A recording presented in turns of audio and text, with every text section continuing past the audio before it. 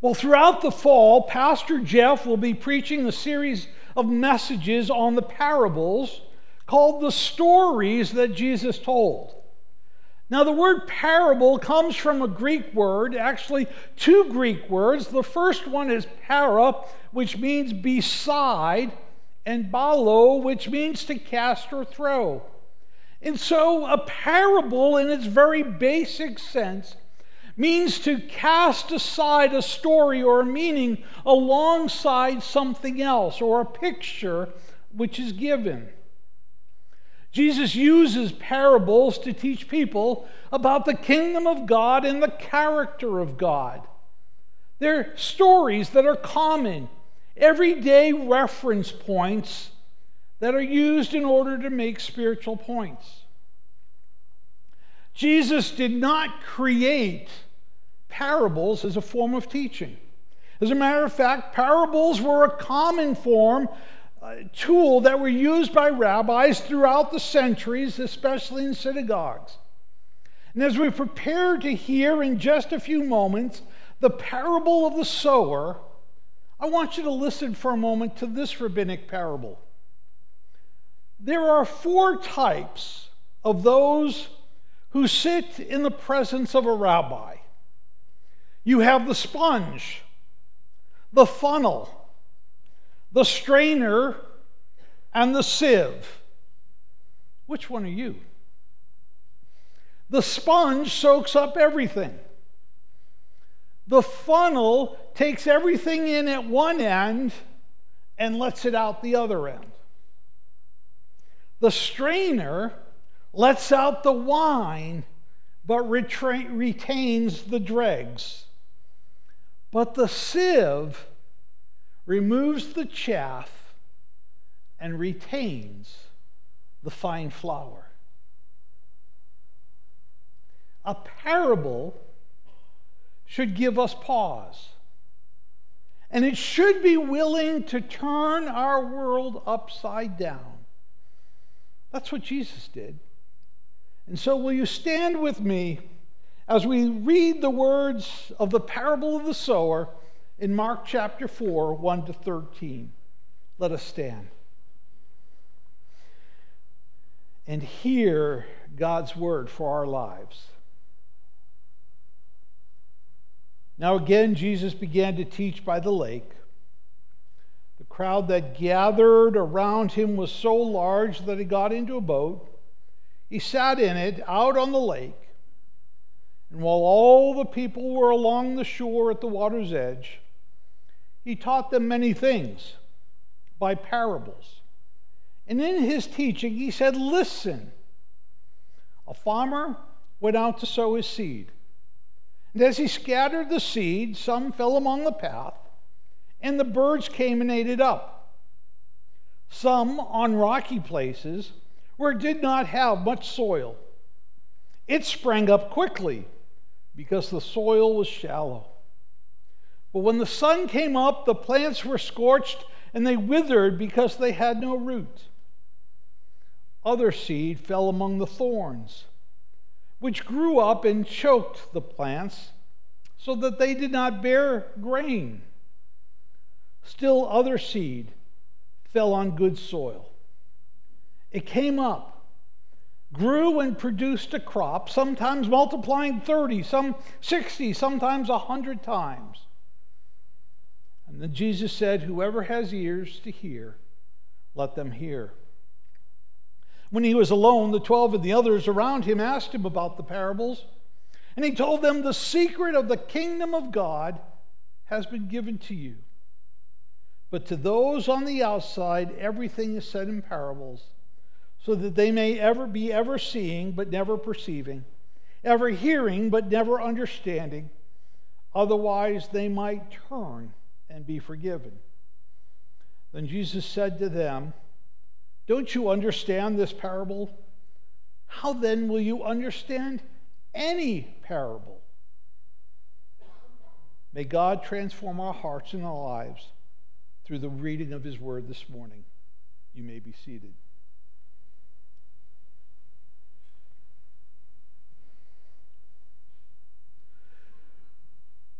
While there are a series of messages that can come out of just this one simple parable, I want us to consider a few things this morning, but not everything. For you see, in the 4th chapter, we find a very large crowd had gathered around Jesus because of all the miracles that he had been performing. Their curiosity is piqued, and Jesus is taking them in a new direction. He has a desire to take them into a deeper direction, and so he gets into a boat on the sea and he starts to teach.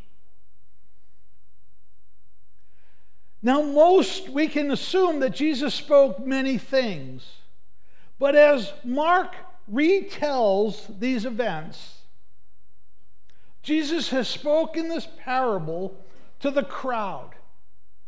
And he concludes with these words, "He who has ears to hear, let him hear." Now, a little while later, Jesus is alone with his disciples, and they're asking him about the parables, implying many have been spoken. And Jesus replies in verse 11, "To you has been given the secret of the kingdom of God." Now, as Mark writes his gospel under the guidance of the Holy Spirit, these words challenge the hearers in the early church, and they need to challenge us as readers and hearers today. And these words beg us to pause and ask the question, am I really hearing God's kingdom words in and through the life of Jesus Christ? Are the words of Jesus being given to me, turning my world upside down? Because in part that was Jesus' intent. Now I want you to imagine for a moment that we were there that day. We heard Jesus spoke many things, and including the parable of the sower. And now we are gathered as his followers. He pulls us aside and he gathers us in the sanctuary. And yes, we are more than 12, but just like the 12, we are a group of people who desire to follow Jesus. And Jesus says to us, to you, to all of you have been given the secret of the kingdom of God. So what's running around in your thoughts right now? What secret? Did I hear Jesus correctly? Did I miss something? What's he talking about?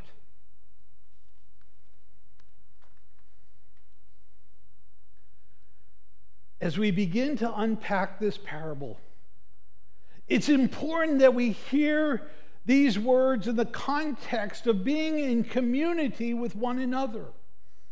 For you see, when he says you, he's not meaning just you as a single individual, but he means you as everyone who is gathered together. And in that moment, it was all 12 of the disciples. And for us, it means all of us here in this room. For you see, it's vitally important that we receive this parable, this teaching of Jesus, and all of the parables, not from our individualistic Western mindset, but that we receive it together as the family of God, the body of Christ. Jesus is not talking to just an individual, but he's talking to all those who would follow him.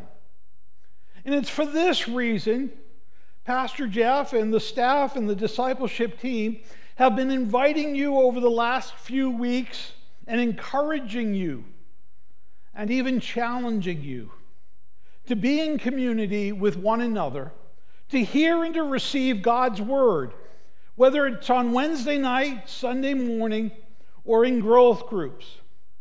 And so I hope you will seriously consider that invitation.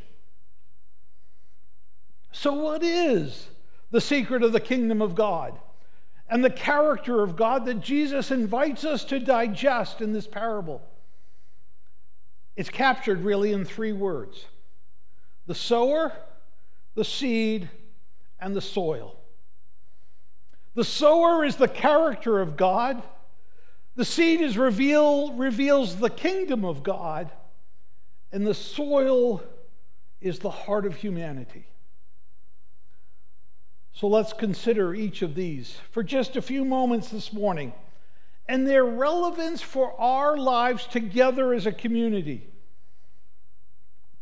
The first, the sower is the character of God. Jesus begins the parable by saying, "Listen, a sower went out to sow." He immediately grabs the attention of everyone when he says, "Listen." Now, that simple word "listen" is better understood, and some translations do it, by adding the word "behold." In other words, listen and behold. He's not just saying, hear the words. He's saying, hear and grab hold of the words. Hold on to the words that I'm about to say. And so he says, and the sower represents God. Now, Jesus is recorded at one point by saying, "If you have seen me, you have seen my Father." And therefore, we can simply deduce that the sower also represents Jesus. And as Christians, we are that band of Jesus followers, and if we have proclaimed Christ lives and dwells in our hearts, then by extension, we are also sowers. We are called to sow as Jesus sowed, as his Father sowed. Say that 10 times real fast. Now, one of the things that I want you to understand, that in Jesus' day, a farmer in Israel does not plant seed like you see in seeds planted in fields today. Matter of fact, what a farmer would do is he would take a sack of seed over his shoulder, something like this, and he would put his hand in and he would start throwing seed all over the place. He would just be walking along, throwing seed, scattering its seed. Now, a number of years ago, I did this and I actually had real seed and I made a mess all over the front, but not this morning. You know what? Scattering seed is my kind of planting. Think about it. Now, I also know that if I ever planted our large vegetable garden that we had in Columbia Station when we first moved to Ohio that way by just throwing the seed, I would have clearly raised the displeasure of my wife Elizabeth. Yet in Jesus' day, that was the normal way of planting. And so what does it teach us about the character of God? It reminds us that God scatters seed everywhere. God does not reserve his grace, his mercy, his love for just a few people. He doesn't just save it for just a few spots, at just a few places, at just the right time. His kingdom is scattered everywhere to everyone. John 3:16 said, God so loved the world. He didn't say God so loved North Olmsted or God so loved my family. He said God so loved the entire world that he gave his one and only Son. And God's grace and mercy, his love and his forgiveness, his presence and his peace is scattered all over the world. And if he is freely spreading the seed of his kingdom, we, as sowers, must imitate and represent God and Jesus in the same way.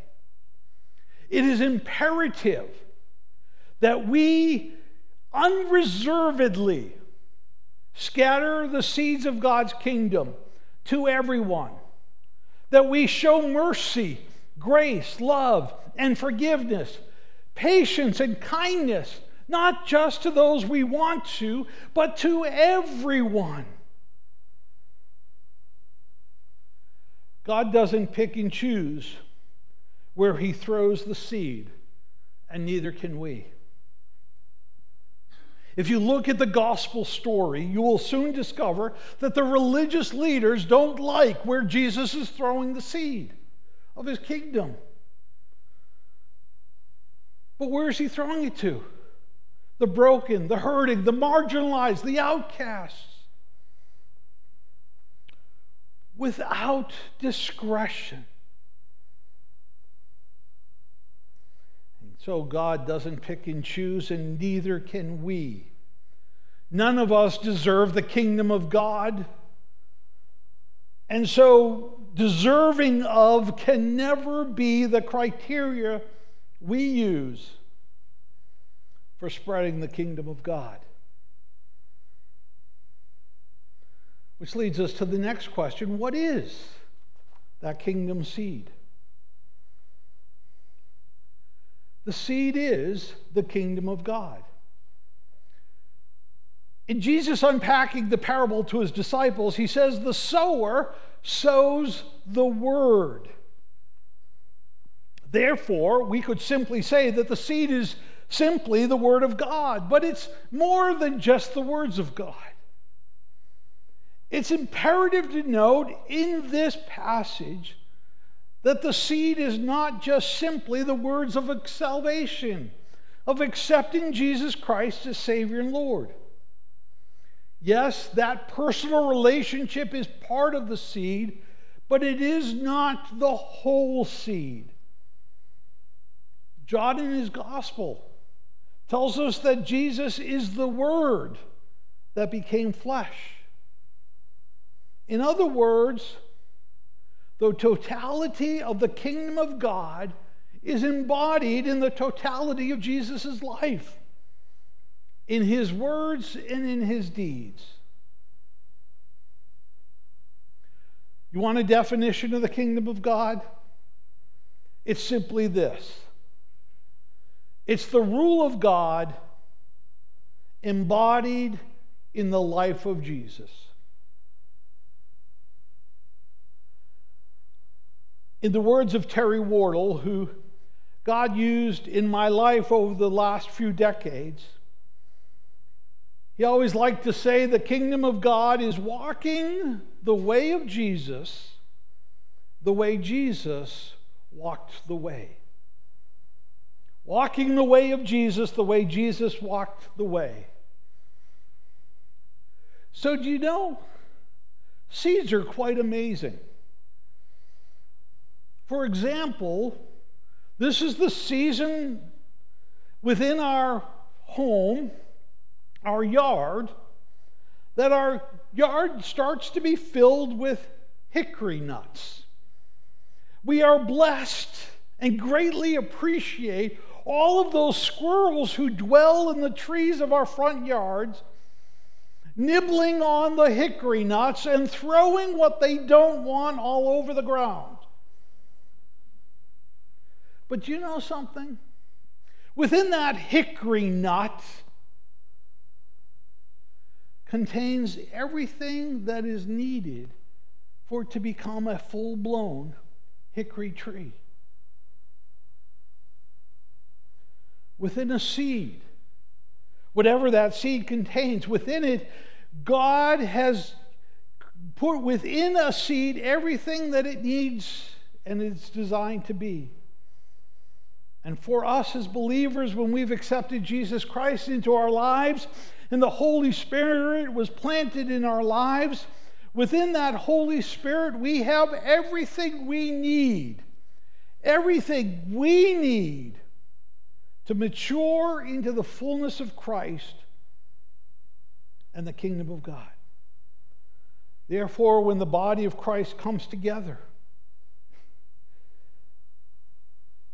we have everything we need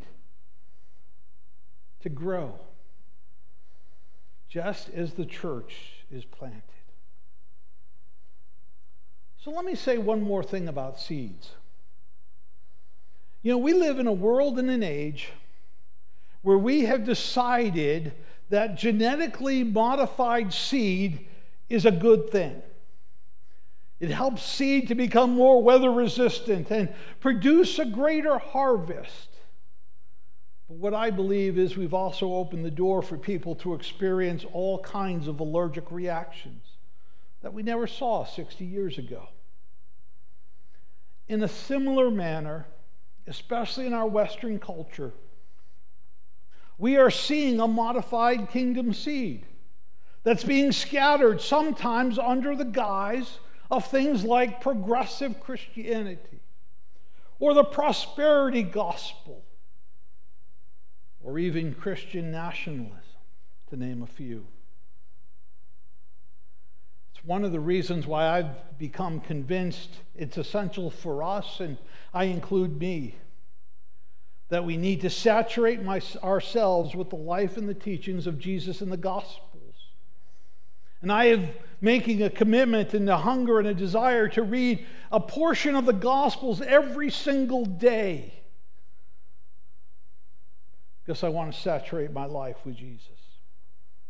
The life of Christ is the purity of God's kingdom, and we need to make sure that that seed alone, Christ, and not some modified version, is the seed that we're scattering.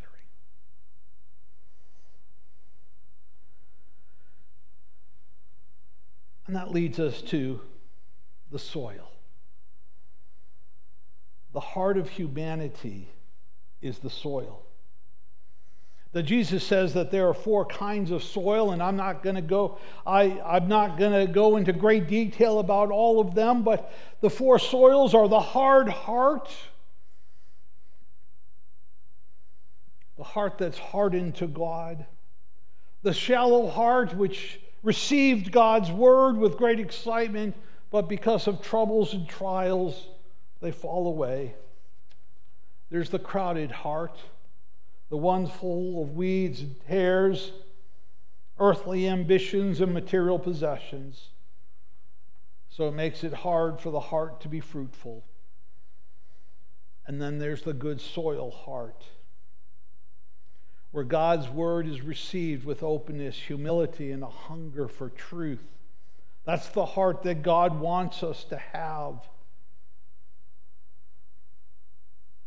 Now, before you start looking around this room, deciding who is what soil, that's not Jesus' clear intent. Each of us must ask the question, what soil am I? And the reality is this, that as I look back over 35 years of ministry, I know that there have been seasons in my life where I've had the hard heart. I've had the shallow heart. I've had the crowded heart. And I've even had the good heart.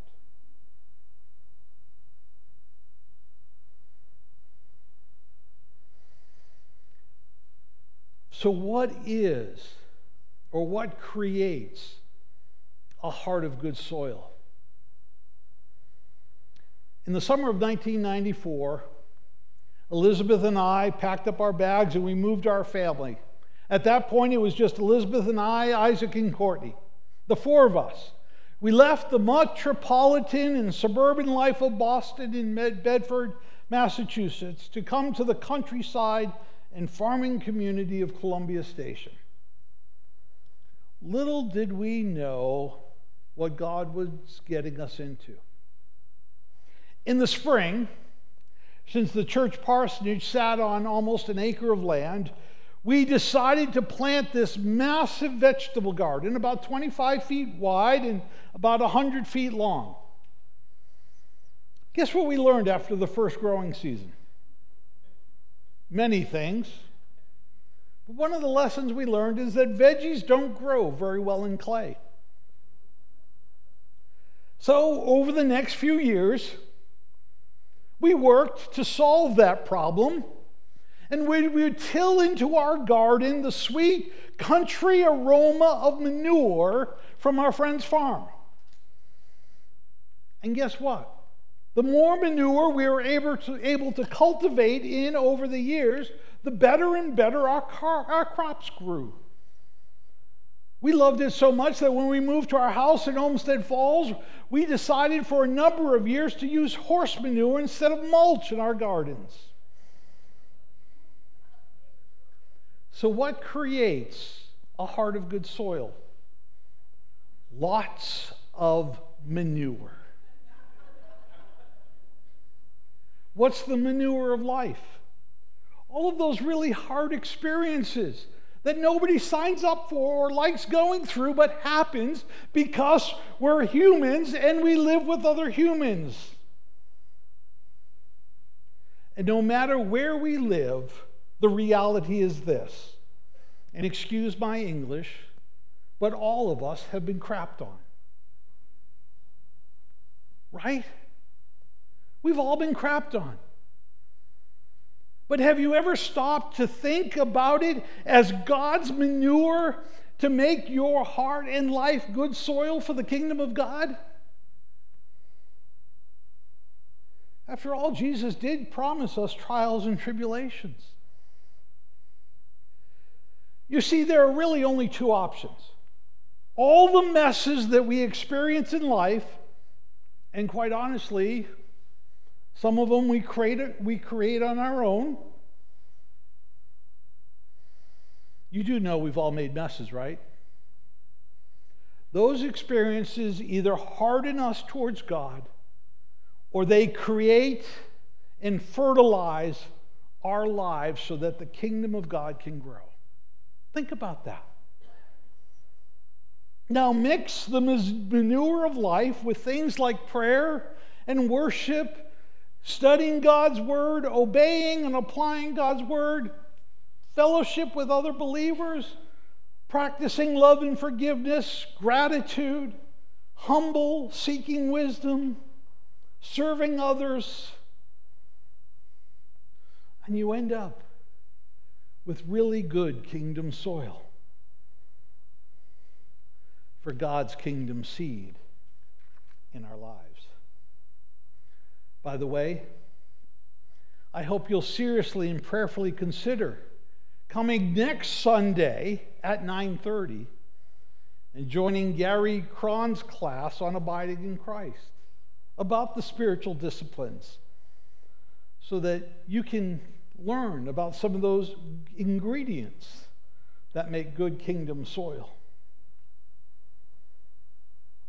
You see, God is the ultimate seed scatterer, and He invites us to join Him. And we are called to scatter or throw that seed of God's kingdom love and power. We are called to be good soil. We are not called to judge the soil of other people's hearts. That's God's business. That is God's work. We are simply called to scatter His pure kingdom seed and bear fruit from the good soil of our hearts. Henry Nouwen, commenting on the parable, says this about the power of God's grace to transform even the most hardened hearts. He writes, "No heart is beyond redemption. Our job is not to judge or to reject those hearts that seem resistant to God's message, but rather to keep sowing the seeds with love and trust in His timing and His plan. God alone has the power to soften even the hardest soil." I want to end this morning by giving Mark Brewster an opportunity to share for just a moment about how God planted the kingdom seed in his hard heart through the life of his wife. Mark?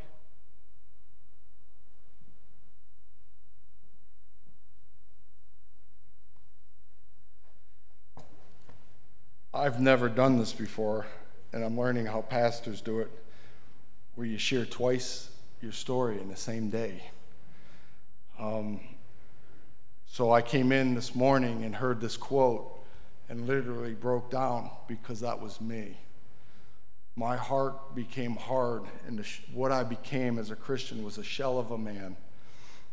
And what I became was a man that my wife prayed for day and night and loved the Lord with all her heart, which then therefore transferred, she loved me.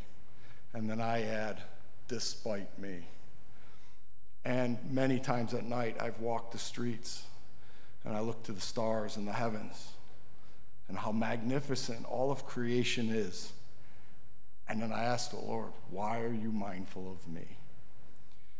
And I want to share with you, again, I said this morning I get off a course here, but I trust the Lord, the Spirit of the Lord leading me.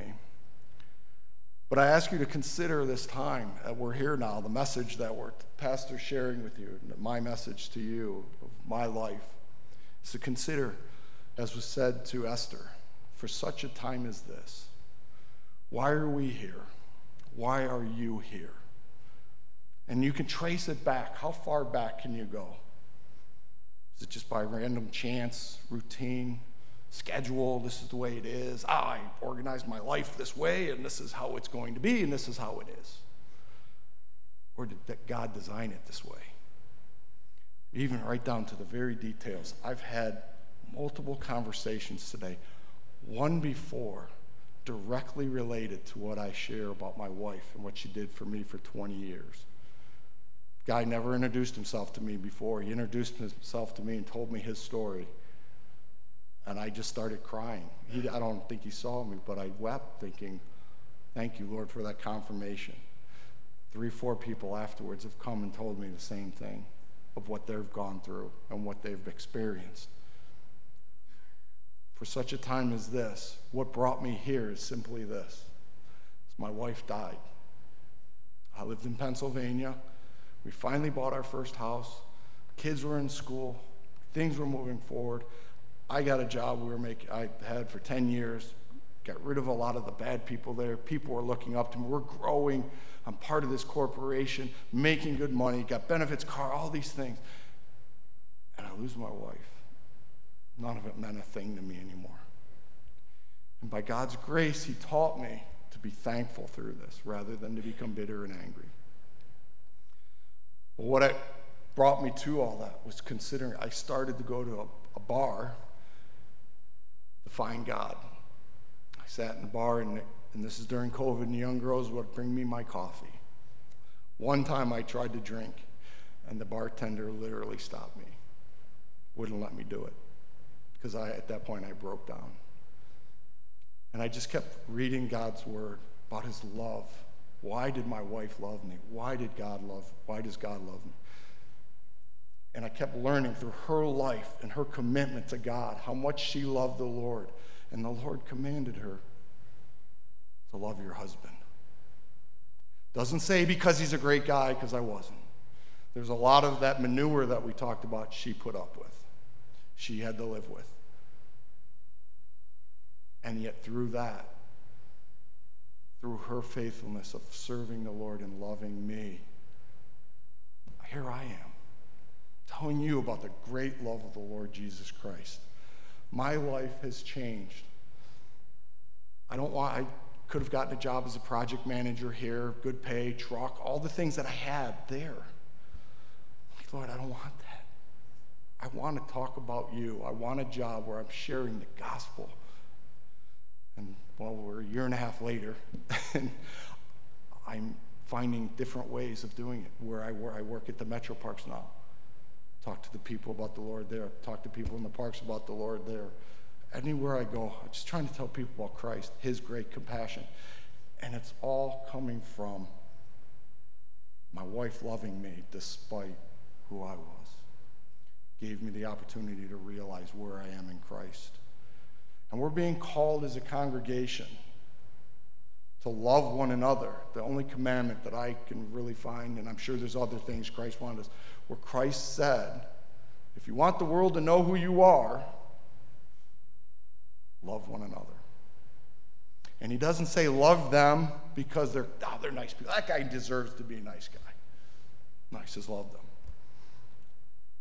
because I go to this every time when I'm faced with loving someone that really I wanted to do something else. Didn't I love you? For 20 years, you turned your back on me. Yet, he never left me. If we put in our minds what Christ has done for us, we can do anything. And I'm evidence of the testimony of this. For 20-some years, I couldn't literally beat out of my head,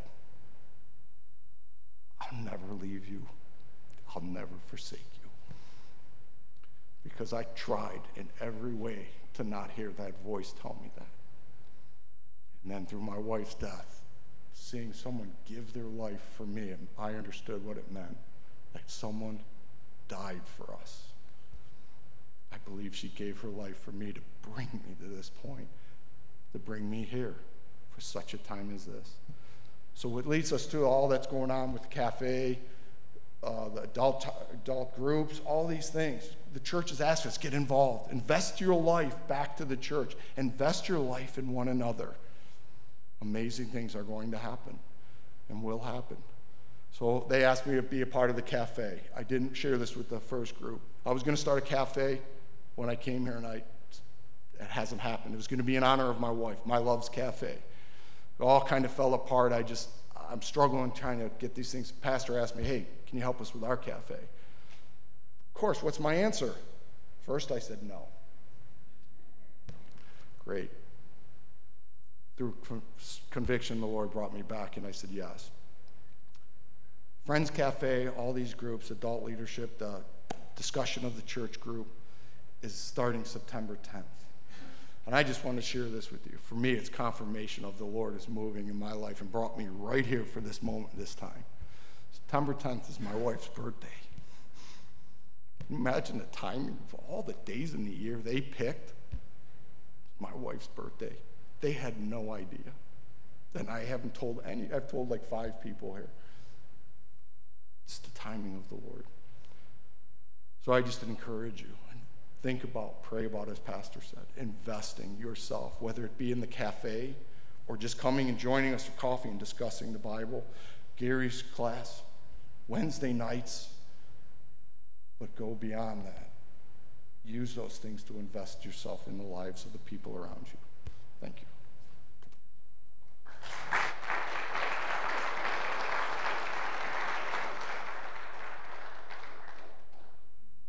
Rather than sing our last song, I'd like us just to close in prayer. So will you pray with me? Most gracious and heavenly Father, we thank you for your word. And I pray, O God, that seeds have been planted this morning in our hearts and in our lives. And I would pray, Lord, that you would help us to be that good soil that will produce a crop, a fruit that contains within it seeds of the kingdom for the sake of others. I thank you for the testimony of Mark. I ask your blessing to be upon him. And I ask your blessing to be upon each one in this room. Father, may we leave this place scattering your pure kingdom seed everywhere, and trust you to let it grow. Father, we ask these things in Jesus' precious name. Amen. Brothers and sisters, go and sow kingdom seed everywhere and to everyone, now and always, in Jesus' name.